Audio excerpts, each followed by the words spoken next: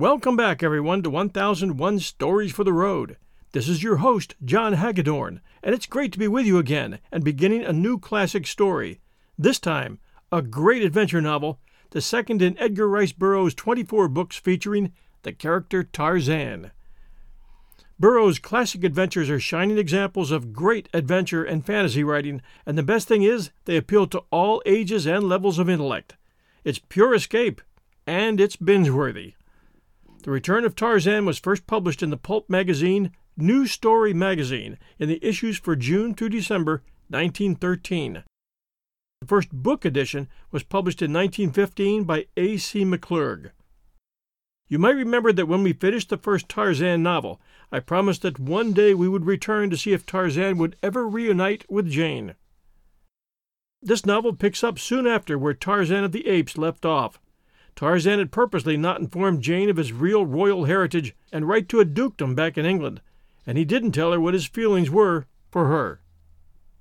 As this story begins, Tarzan is feeling rootless in the wake of his noble sacrifice of his prospects of wedding Jane Porter. He leaves the USA for Europe to visit his friend Paul Darnot. On the ship he becomes embroiled in the affairs of Countess Olga de Coude, her husband, Count Raoul de Coude, and that of two shady characters attempting to prey on them, Nicholas Rokoff and his henchman Alexis Polvich. Rokoff, it turns out, is also the Countess's brother. Tarzan thwarts the villain's scheme, making them his deadly enemies. And now, The Return of Tarzan by Edgar Rice Burroughs, Chapter 1. The Affair on the Liner. Magnifique! Ejaculated the Countess de Coude beneath her breath. Eh? Questioned the Count, turning toward his young wife. What is it that is magnificent? And the Count bent his eyes in various directions in quest of the object of her admiration. Oh, nothing at all, my dear, replied the Countess, a slight flush momentarily coloring her already pink cheek. I was but recalling with admiration those stupendous skyscrapers, as they call them, of New York. And the fair Countess settled herself more comfortably in her steamer chair and resumed the magazine which, nothing at all, had caused her to let fall upon her lap. Her husband again buried himself in his book, but not without a mild wonderment that 3 days out from New York his Countess should suddenly have realized an admiration for the very buildings she had but recently characterized as horrid. Presently the Count put down his book. "It is very tiresome, Olga," he said. "I think that I shall hunt up some others who may be equally bored, and see if we cannot find enough for a game of cards." "You are not very gallant, my husband," replied the young woman, smiling. "But as I am equally bored, I can forgive you. Go and play at your tiresome old cards, then, if you will." When he had gone, she let her eyes wander slyly to the figure of a tall young man stretched lazily in a chair not far distant. "Magnifique!" she breathed once more. The Countess Olga de Coude was 20, her husband 40. She was a very faithful and loyal wife, but as she had had nothing whatever to do with the selection of a husband, it is not at all unlikely that she was not wildly and passionately in love with the one that fate and her titled Russian father had selected for her. However, simply because she was surprised into a tiny exclamation of approval at sight of a splendid young stranger, it must not be inferred therefrom that her thoughts were in any way disloyal to her spouse. She merely admired, as she might have admired a particularly fine specimen of any species. Furthermore, the young man was unquestionably good to look at. As her furtive glance rested upon his profile, he rose to leave the deck. The Countess de Coude beckoned to a passing steward. "Who is that gentleman?" she asked. "He is booked, madame, as Monsieur Tarzan of Africa," replied the steward. Rather a large estate, thought the girl, but now her interest was still further aroused. As Tarzan walked slowly toward the smoking-room, he came unexpectedly upon two men whispering excitedly just without. He would have vouchsafed them not even a passing thought, but for the strangely guilty glance that one of them shot in his direction. They reminded Tarzan of melodramatic villains he had seen at the theaters in Paris. Both were very dark, and this in connection with the shrugs and stealthy glances that accompanied their palpable intriguing, lent still greater force to the similarity. Tarzan entered the smoking-room and sought a chair a little apart from the others who were there. He felt in no mood for conversation, and as he sipped his absinthe, he let his mind run rather sorrowfully over the past few weeks of his life. Time and again he'd wondered if he had acted wisely in renouncing his birthright to a man to whom he owed nothing. It is true that he liked Clayton, but that was not the question. It was not for William Cecil Clayton, Lord Greystoke, that he had denied his birth. It was for the woman whom both he and Clayton had loved, and whom a strange freak of fate had given to Clayton instead of to him. That she loved him made the thing doubly difficult to bear, yet he knew that he could have done nothing less than he did do that night within the little railway station in the far Wisconsin woods. To him, her happiness was the first consideration of all, and his brief experience with civilization and civilized men had taught him that without money and position, life to most of them was unendurable. Jane Porter had been born to both, and had Tarzan taken them away from her future husband, it would doubtless have plunged her into a life of misery and torture. That she would have spurned Clayton once he had been stripped of both his title and his estates never for once occurred to Tarzan, for he credited to others the same honest loyalty that was so inherent a quality in himself. Nor in this instance had he erred. Could any one thing have further bound to Jane Porter to her promise to Clayton, it would have been in the nature of some such misfortune as this overtaking him. Tarzan's thoughts drifted from the past to the future. He tried to look forward with pleasurable sensations to his return to the jungle of his birth and boyhood, the cruel, fierce jungle in which he had spent 20 of his 22 years. But who or what of all the myriad jungle life would be there to welcome his return? Not one. Only Tantor, the elephant, could he call friend. The others would hunt him or flee from him as had been their way in the past. Not even the apes of his own tribe would extend the hand of fellowship to him. If civilization had done nothing else for Tarzan of the Apes, it had to some extent taught him to crave the society of his own kind, and to feel with genuine pleasure the congenial warmth of companionship. And in the same ratio it had made any other life distasteful to him. It was difficult to imagine a world without a friend, without a living thing who spoke the new tongues which Tarzan had learned to love so well. And so it was that Tarzan looked with little relish upon the future he had mapped out for himself. As he sat musing over his cigarette, his eyes fell upon a mirror before him, and in it he saw reflected a table at which 4 men sat at cards. Presently one of them rose to leave, and then another approached, and Tarzan could see that he courteously offered to fill the vacant chair, so that the game might not be interrupted. He was the smaller of the two whom Tarzan had seen whispering just outside the smoking room.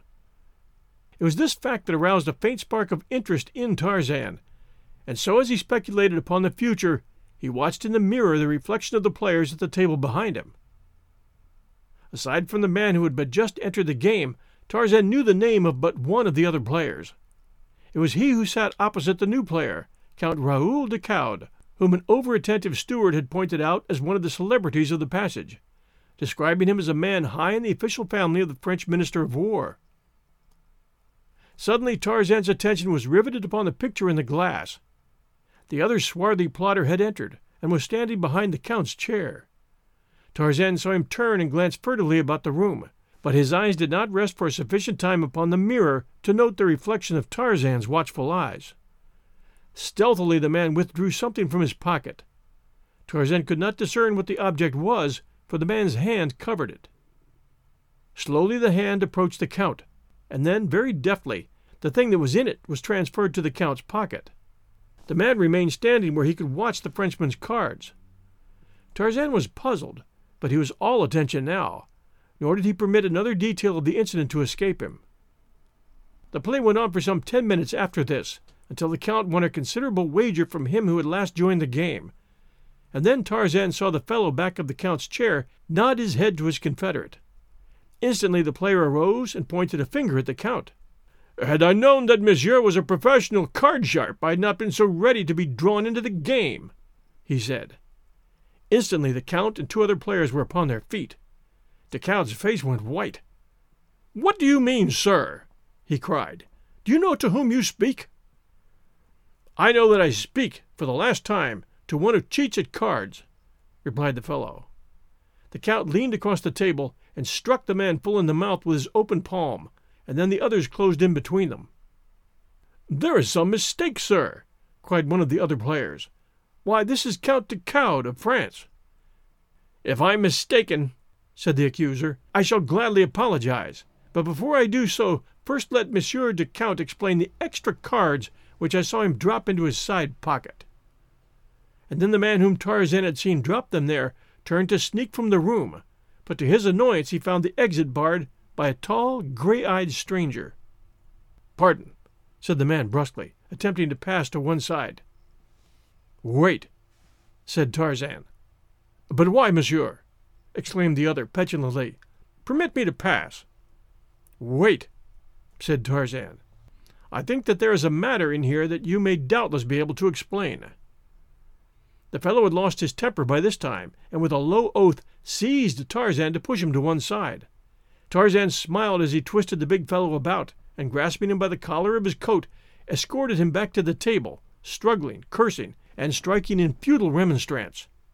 It was Nicholas Rokoff's first experience with the muscles that had brought their savage owner victorious through encounters with Nuna, the lion, and Turkaz, the great bull-ape. The man who had accused de Coude, and two others who had been playing, stood looking expectantly at the Count. Several other passengers had drawn toward the scene of the altercation, and all awaited the denouement. "The fellow's crazy," said the Count. "Gentlemen, I implore that one of you search me." "The accusation is ridiculous." This from one of the players. "You have but to slip your hand in the Count's coat pocket, and you'll see that the accusation is quite serious," insisted the accuser. And then, as the others still hesitated to do so, "Come, I shall do it myself, if no other will," and he stepped forward toward the Count. "No, monsieur," said de Coude. "I will submit to a search only at the hands of a gentleman."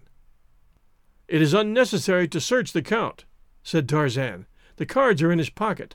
I myself saw them placed there." All turned in surprise toward this new speaker, to behold a very well-built young man urging a resisting captive toward them by the scruff of his neck. "It is a conspiracy," said de Coude angrily. "There are no cards in my coat," and with that he ran his hand into his pocket. And as he did so, tense silence reigned in the little group. The Count went dead white, and then very slowly he withdrew his hand, and in it were 3 cards. He looked at them in mute and horrified surprise, and slowly the red of mortification suffused his face. Expressions of pity and contempt tinged the features who looked on at the death of the man's honor. "It is a conspiracy, monsieur." It was the gray-eyed stranger, Tarzan, who spoke. "Gentlemen," he continued, "Monsieur le Count did not know that these cards were in his pocket.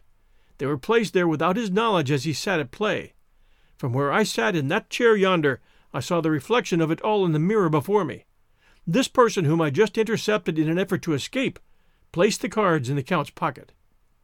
De Coude had glanced from Tarzan to the man in his grasp. "Mon Dieu, Nicholas!" he cried. "You?" Then he turned to his accuser and eyed him intently for a moment. "And you, monsieur, I did not recognize you without your beard. It quite disguises you, Paulvitch. I see it all now. It's quite clear, gentlemen." "What shall we do with them, monsieur?" asked Tarzan. "Turn them over to the captain?" "No, my friend," said the Count, hastily. "It is a personal matter, and I beg that you will let it drop. It is sufficient that I have been exonerated from the charge. The less we have to do with such fellows, the better. But, monsieur, how can I thank you for the great kindness you have done me? Permit me to offer you my card, and should the time come when I may serve you, remember that I am yours to command." Tarzan had released Rokoff, who, with his confederate Paulvitch, had hastened from the smoking room. Just as he was leaving, Rokoff turned to Tarzan.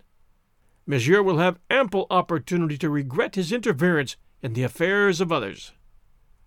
Tarzan smiled, and then, bowing to the Count, handed him his own card. The Count read, "M. Jean C. Tarzan." "Monsieur Tarzan," he said, "may indeed wish that he had never befriended me, for I can assure him that he has won the enmity of 2 of the most unmitigated scoundrels in all of Europe. Avoid them, monsieur, by all means." "I have had more awe-inspiring enemies, my dear Count," replied Tarzan with a quiet smile. "Yet I'm still alive and unworried. I think that neither of these 2 will ever find the means to harm me." "Let us hope not, monsieur." said de Coude, "but yet it will do no harm to be on the alert, and to know that you have made at least one enemy today who never forgets and never forgives, and in whose malignant brain there are always hatching new atrocities to perpetrate upon those who have thwarted or offended him. To say that Nicholas Rokoff is a devil would be to place a wanton affront upon his satanic majesty." That night, as Tarzan entered his cabin, he found a folded note upon the floor that had evidently been pushed beneath the door. He opened it, and it read, "M. Tarzan. Doubtless you did not realize the gravity of your offense, or you would not have done the thing you did today. I am willing to believe that you acted in ignorance and without any intention to offend a stranger. For this reason I shall gladly permit you to offer an apology, and on receiving your assurances that you will not again interfere in affairs that do not concern you, I shall drop the matter. Otherwise, but I am sure that you will see the wisdom of adopting the course I suggest. Very respectfully, Nicholas Rokoff." Tarzan permitted a grim smile to play about his lips for a moment, then he promptly dropped the matter from his mind and went to bed. In a nearby cabin the Countess de Coude was speaking to her husband. "Why so grave, my dear Raoul?" she asked. "You have been as glum as could be all evening. What worries you?" "Olga, Nicholas is on board. Did you know it?" "Nicholas!" she exclaimed. "But it is impossible, Raoul. It cannot be. Nicholas is under arrest in Germany." "So I thought myself until I saw him today. Him and that other arch-scoundrel, Paulvitch. Olga, I cannot endure his persecution much longer. No, not even for you. Sooner or later I shall turn him over to the authorities. In fact, I am half-minded to explain all to the captain before we land. On a French liner, it were an easy matter, Olga, permanently to settle this nemesis of ours." "Oh, no, Raoul!" cried the Countess, sinking to her knees before him as he sat with bowed head upon a divan. "Do not do that. Remember your promise to me. Tell me, Raoul, that you will not do that. Do not even threaten him, Raoul." de Coude took his wife's hands in his and gazed upon her pale and troubled countenance for some time before he spoke, as though he would wrest from those beautiful eyes the real reason which prompted her to shield this man. "Let it be as you wish, Olga," he said at length. "I cannot understand. He has forfeited all claim upon your love, loyalty, or respect. He is a menace to your life and honor, and the life and honor of your husband. I trust you may never regret championing him." "I do not champion him, Raoul," she interrupted vehemently. "I believe that I hate him as much as you do. But, oh, Raoul, blood is thicker than water. I should today have liked to sample the consistency of his," growled de Coude grimly. "The two deliberately attempted to besmirch my honor, Olga." And then he told her of all that had happened in the smoking room. Had it not been for this utter stranger, they would have succeeded. For who would have accepted my unsupported word against the damning evidence of those cards hidden on my person? I had almost begun to doubt myself when this Monsieur Tarzan dragged your precious Nicholas before us and explained the whole cowardly transaction." "Monsieur Tarzan?" asked the Countess, in evident surprise. "Yes. Do you know him, Olga?" "I have seen him. A steward pointed him out to me." "I did not know that he was a celebrity," said the Count. Olga de Coude changed the subject. She discovered suddenly that she might find it difficult to explain just why the steward had pointed out the handsome Monsieur Tarzan to her. Perhaps she flushed the least little bit, for was not the Count, her husband, gazing at her with a strangely quizzical expression? "Ah," she thought, "a guilty conscience is a most suspicious thing." We'll return to Chapter 2 right after this sponsor message. And now, Chapter 2, Forging Bonds of Hate and much more. It was not until late the following afternoon that Tarzan saw anything more of the fellow passengers into the midst of whose affairs his love of fair play had thrust him. And then he came most unexpectedly upon Rokoff and Paulvitch at a moment when of all others the two might least appreciate his company. They were standing on deck at a point which was temporarily deserted, and as Tarzan came upon them, they were in heated argument with a woman. Tarzan noted that she was richly apparelled, and that her slender, well-modelled figure denoted youth, but as she was heavily veiled, he could not discern her features. The men were standing on either side of her, and the backs of all were toward Tarzan, so that he was quite close to them without their being aware of his presence. He noticed that Rokoff seemed to be threatening, the woman pleading, but they spoke in a strange tongue, and he could only guess from appearances that the girl was afraid. Rokoff's attitude was so distinctly filled with the threat of physical violence that Tarzan paused for an instant just behind the trio, instinctively sensing an atmosphere of danger. Scarcely had he hesitated ere the man seized the woman roughly by the wrist, twisting it as though to wring a promise from her through torture. What would have happened next had Rokoff had his way, we may only conjecture, since he did not have his way at all. Instead, steel fingers gripped his shoulder, and he was swung unceremoniously around to meet the cold gray eyes of the stranger who had thwarted him on the previous day. "Sapristi!" screamed the infuriated Rokoff. "What do you mean? Are you a fool that you thus again insult Nicholas Rokoff?" "This is my answer to your note, monsieur," said Tarzan, in a low voice, and then he hurled the fellow from him with such force that Rokoff lunged sprawling against the rail. "Name of a name!" shrieked Rokoff. "Pig! But you shall die for this!" And springing to his feet, he rushed upon Tarzan, tugging the meanwhile to draw a revolver from his hip pocket. The girl shrank back in terror. "Nicholas!" she cried. "Do not! Oh, do not do that! Quick, monsieur, fly, or he will surely kill you!" But instead of flying, Tarzan advanced to meet the fellow. "Do not make a fool of yourself, monsieur," he said. Rokoff, who was in a perfect frenzy of rage at the humiliation the stranger had just put upon him, had at last succeeded in drawing the revolver. He had stopped, and now he deliberately raised it to Tarzan's breast and pulled the trigger. The hammer fell with a futile click on an empty chamber. Tarzan's hand shot out like the head of an angry python. There was a quick wrench, and the revolver sailed far out across the ship's rail and dropped into the Atlantic. For a moment the two men stood there facing one another. Rokoff had regained his self-possession. He was the first to speak. "Twice now has monsieur seen fit to interfere in matters which do not concern him. Twice he has taken it upon himself to humiliate Nicholas Rokoff. The first offense was overlooked on the assumption that monsieur acted through ignorance. But this affair shall not be overlooked. If monsieur does not know who Nicholas Rokoff is, this last piece of effrontery will ensure that monsieur later has good reason to remember him." "That you are a coward and a scoundrel, monsieur," replied Tarzan, "is all that I care to know of you." And he turned to ask the girl if the man had hurt her, but she had disappeared. Then, without even a glance toward Rokoff and his companion, Tarzan continued his stroll along the deck. Tarzan could not but wonder what manner of conspiracy was on foot, or what the scheme of the two men might be. There had been something rather familiar about the appearance of the veiled woman to whose rescue he had just come, but as he had not seen her face, he could not be sure that he had ever seen her face before.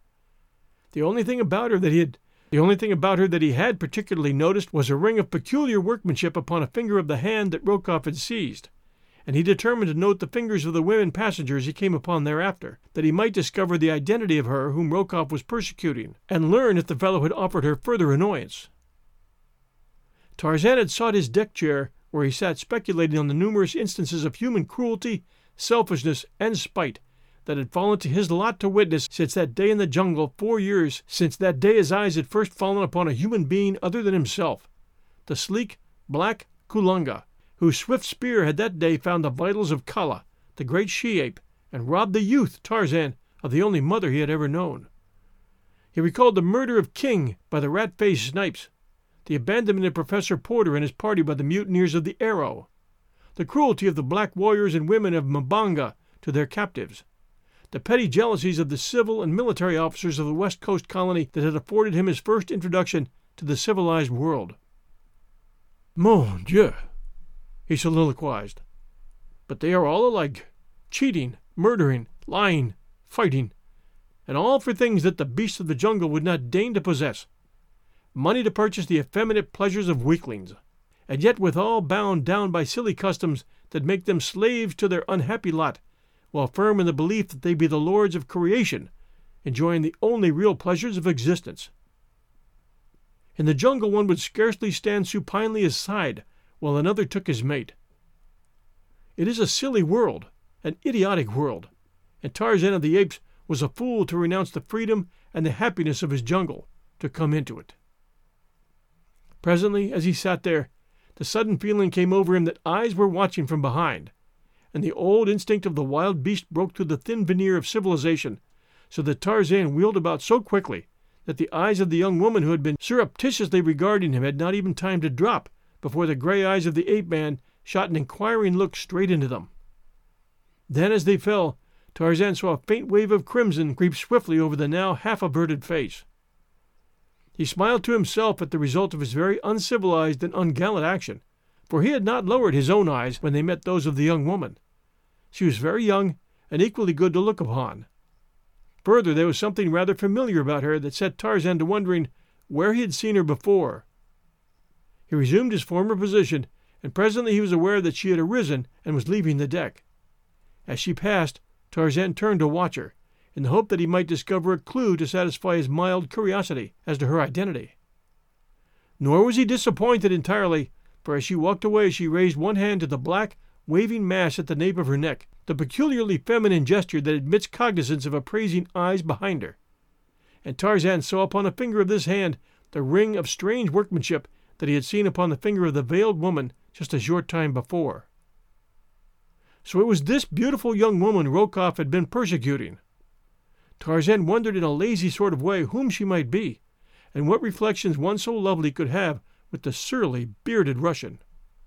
After dinner that evening Tarzan strolled forward, where he remained until after dark, in conversation with the second officer, and when that gentleman's duties called him elsewhere, Tarzan lolled lazily by the rail watching the play of the moonlight upon the gently rolling waters. He was half hidden by a davit, so that two men who approached along the deck did not see him, and as they passed, Tarzan caught enough of their conversation to cause him to fall in behind them, to follow and learn what deviltry they were up to now. He had recognized the voice as that of Rokoff, and had seen that his companion was Paulvitch. Tarzan had overheard but a few words. "And if she screams, you may choke her until—" But those had been enough to arouse the spirit of adventure within him, and so he kept the two men in sight as they walked, briskly now, along the deck. To the smoking room he followed them, but they merely halted at the doorway long enough, apparently, to assure themselves that one whose whereabouts they wished to establish was within. Then they proceeded directly to the first-class cabins upon the promenade deck. Here Tarzan found greater difficulty in escaping detection, but he managed to do so successfully. As they halted before one of the polished hardwood doors, Tarzan slipped into the shadow of a passageway not a dozen feet away from them. To their knock a woman's voice asked in French, "Who is it?" "It is I, Olga, Nicholas," was the answer, in Rokoff's now familiar guttural. "May I come in?" "Why do you not cease persecuting me, Nicholas?" came the voice of the woman from beyond the thin panel. "I've never harmed you." "Come, come, Olga," urged the man in propitiatory tones. "I but ask half a dozen words with you. I shall not harm you, nor shall I enter your cabin, but I cannot shout my message through the door." Tarzan heard the catch click as it was released from the inside. He stepped out from his hiding place far enough to see what transpired when the door was opened, for he could not but recall the sinister words he had heard a few moments before on the deck. "And if she screams, you may choke her." Rokoff was standing directly in front of the door. Paulvitch had flattened himself against the paneled wall of the corridor beyond. The door opened. Rokoff half entered the room and stood with his back against the door, speaking in a low whisper to the woman, whom Tarzan could not see. Then Tarzan heard the woman's voice, level, but loud enough to distinguish her words. "No, Nicholas," she was saying. "It is useless. Threaten as you will, I shall never accede to your demands. Leave the room, please. You have no right here. You promised not to enter." "Very well, Olga. I shall not enter, but before I am done with you, you shall wish 1,000 times that you had done at once the favor I have asked. In the end, I shall win anyway. So you might as well save trouble and time for me, and disgrace for yourself and your—" "Never, Nicholas," interrupted the woman, and then Tarzan saw Rokoff turn and nod to Paulvitch, who sprang quickly toward the doorway of the cabin, rushing in past Rokoff, who held the door open for him. Then the latter stepped quickly out. The door closed. Tarzan heard the click of the lock as Paulvitch turned it from the inside. Rokoff remained standing before the door, with head bent, as though to catch the words of the two within. A nasty smile curled his bearded lip. Tarzan could hear the woman's voice commanding the fellow to leave her cabin. I shall send for my husband," she cried. "He will show you no mercy." Paulvitch's sneering laugh came through the polished panels. "The purser will fetch your husband, madame," said the man. "In fact, that officer has already been notified that you are entertaining a man other than your husband behind the locked door of your cabin." "Bah!" cried the woman. "My husband will know."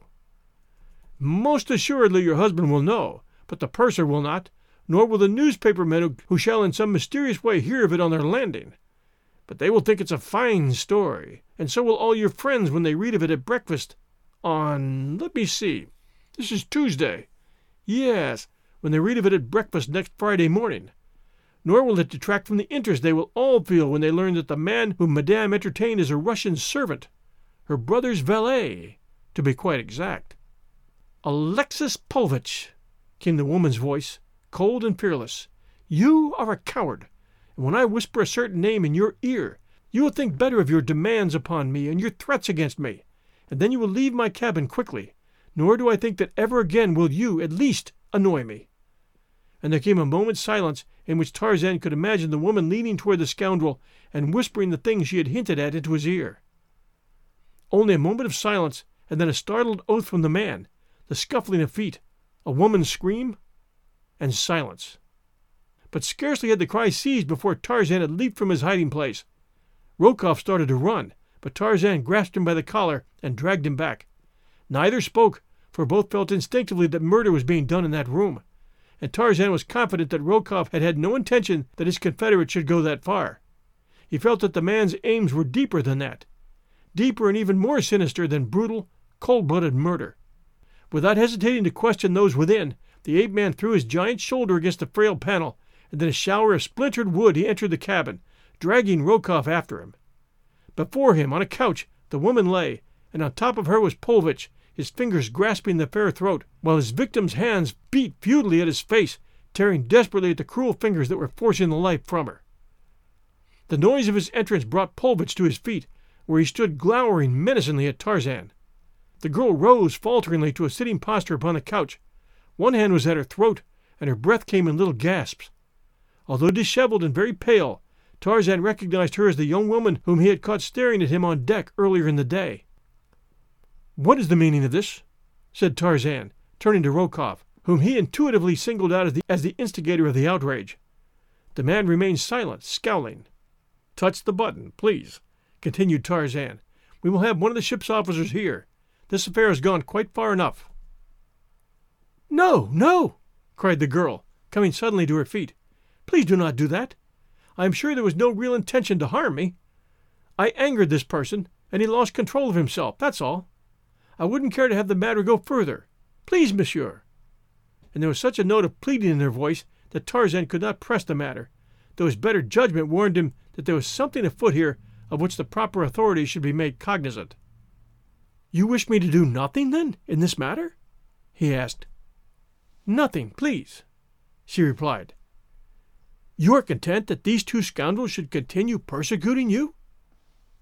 She did not seem to know what answer to make, and looked very troubled and unhappy. Tarzan saw a malicious grin of triumph curl Rokoff's lip. The girl evidently was in fear of these two, and she dared not express her real desires before them. "Then," said Tarzan, "I shall act on my own responsibility. To you," he continued, turning to Rokoff, "and this includes your accomplice. I may say that from now on to the end of the voyage I shall take it upon myself to keep an eye on you, and should there chance to come to my notice any act of either one of you that might even remotely annoy this young woman, you shall be called to account for it directly to me. Nor shall the calling or the accounting be a pleasant experience for either of you. Now get out of here!" And he grabbed Rokoff and Paulvitch each by the scruff of the neck and thrust them forcibly through the doorway, giving each an added impetus down the corridor with the toe of his boot. Then he turned back to the stateroom and the girl. She was looking at him in wide-eyed astonishment. "And you, madame, will confer a great favor upon me if you will but let me know if either of these rascals troubles you any further." "Ah, monsieur," she answered, "I hope that you will not suffer for the kind deed you attempted. You have made a very wicked and resourceful enemy, who will stop at nothing to satisfy his hatred. You must be very careful indeed, monsieur." "Pardon me, madame. My name is Tarzan." "Monsieur Tarzan, and because I would not consent to notify the officers. Do not think that I am not sincerely grateful to you for the brave and chivalrous protection you rendered me. Good night, Monsieur Tarzan. I shall never forget the debt I owe you." And with the most winsome smile that displayed a row of perfect teeth, the girl curtsied to Tarzan, who bade her good night and made his way back on deck. It puzzled the man considerably that there should be two on board, this girl and Count de Coude, who suffered indignities at the hands of Rokoff and his companion, and yet would not permit the offenders to be brought to justice. Before he turned in that night, his thoughts reverted many times to the beautiful young women in the evidently tangled web of whose life had so strangely introduced him. It occurred to him that he had not learned her name. That she was married had been evidenced by the narrow gold band that encircled the third finger of her left hand. Involuntarily he wondered who the lucky man might be. Tarzan saw nothing further of any of the actors in the little drama that he had caught a fleeting glimpse of until late in the afternoon of the last day of the voyage. Then he came suddenly face to face with the young woman as the two approached their deck chairs from opposite directions. She greeted him with a pleasant smile, speaking almost immediately of the affair he had witnessed in her cabin 2 nights before. It was as though she had been perturbed by a conviction that he might have construed her acquaintance with such men as Rokoff and Pulvich as a personal reflection upon herself. "I trust Monsieur has not judged me," she said, "by the unfortunate occurrence of Tuesday evening. I have suffered much on account of it. This is the first time that I have ventured from my cabin since. I have been ashamed," she concluded simply. "One does not judge the gazelle by the lions that attack it," replied Tarzan.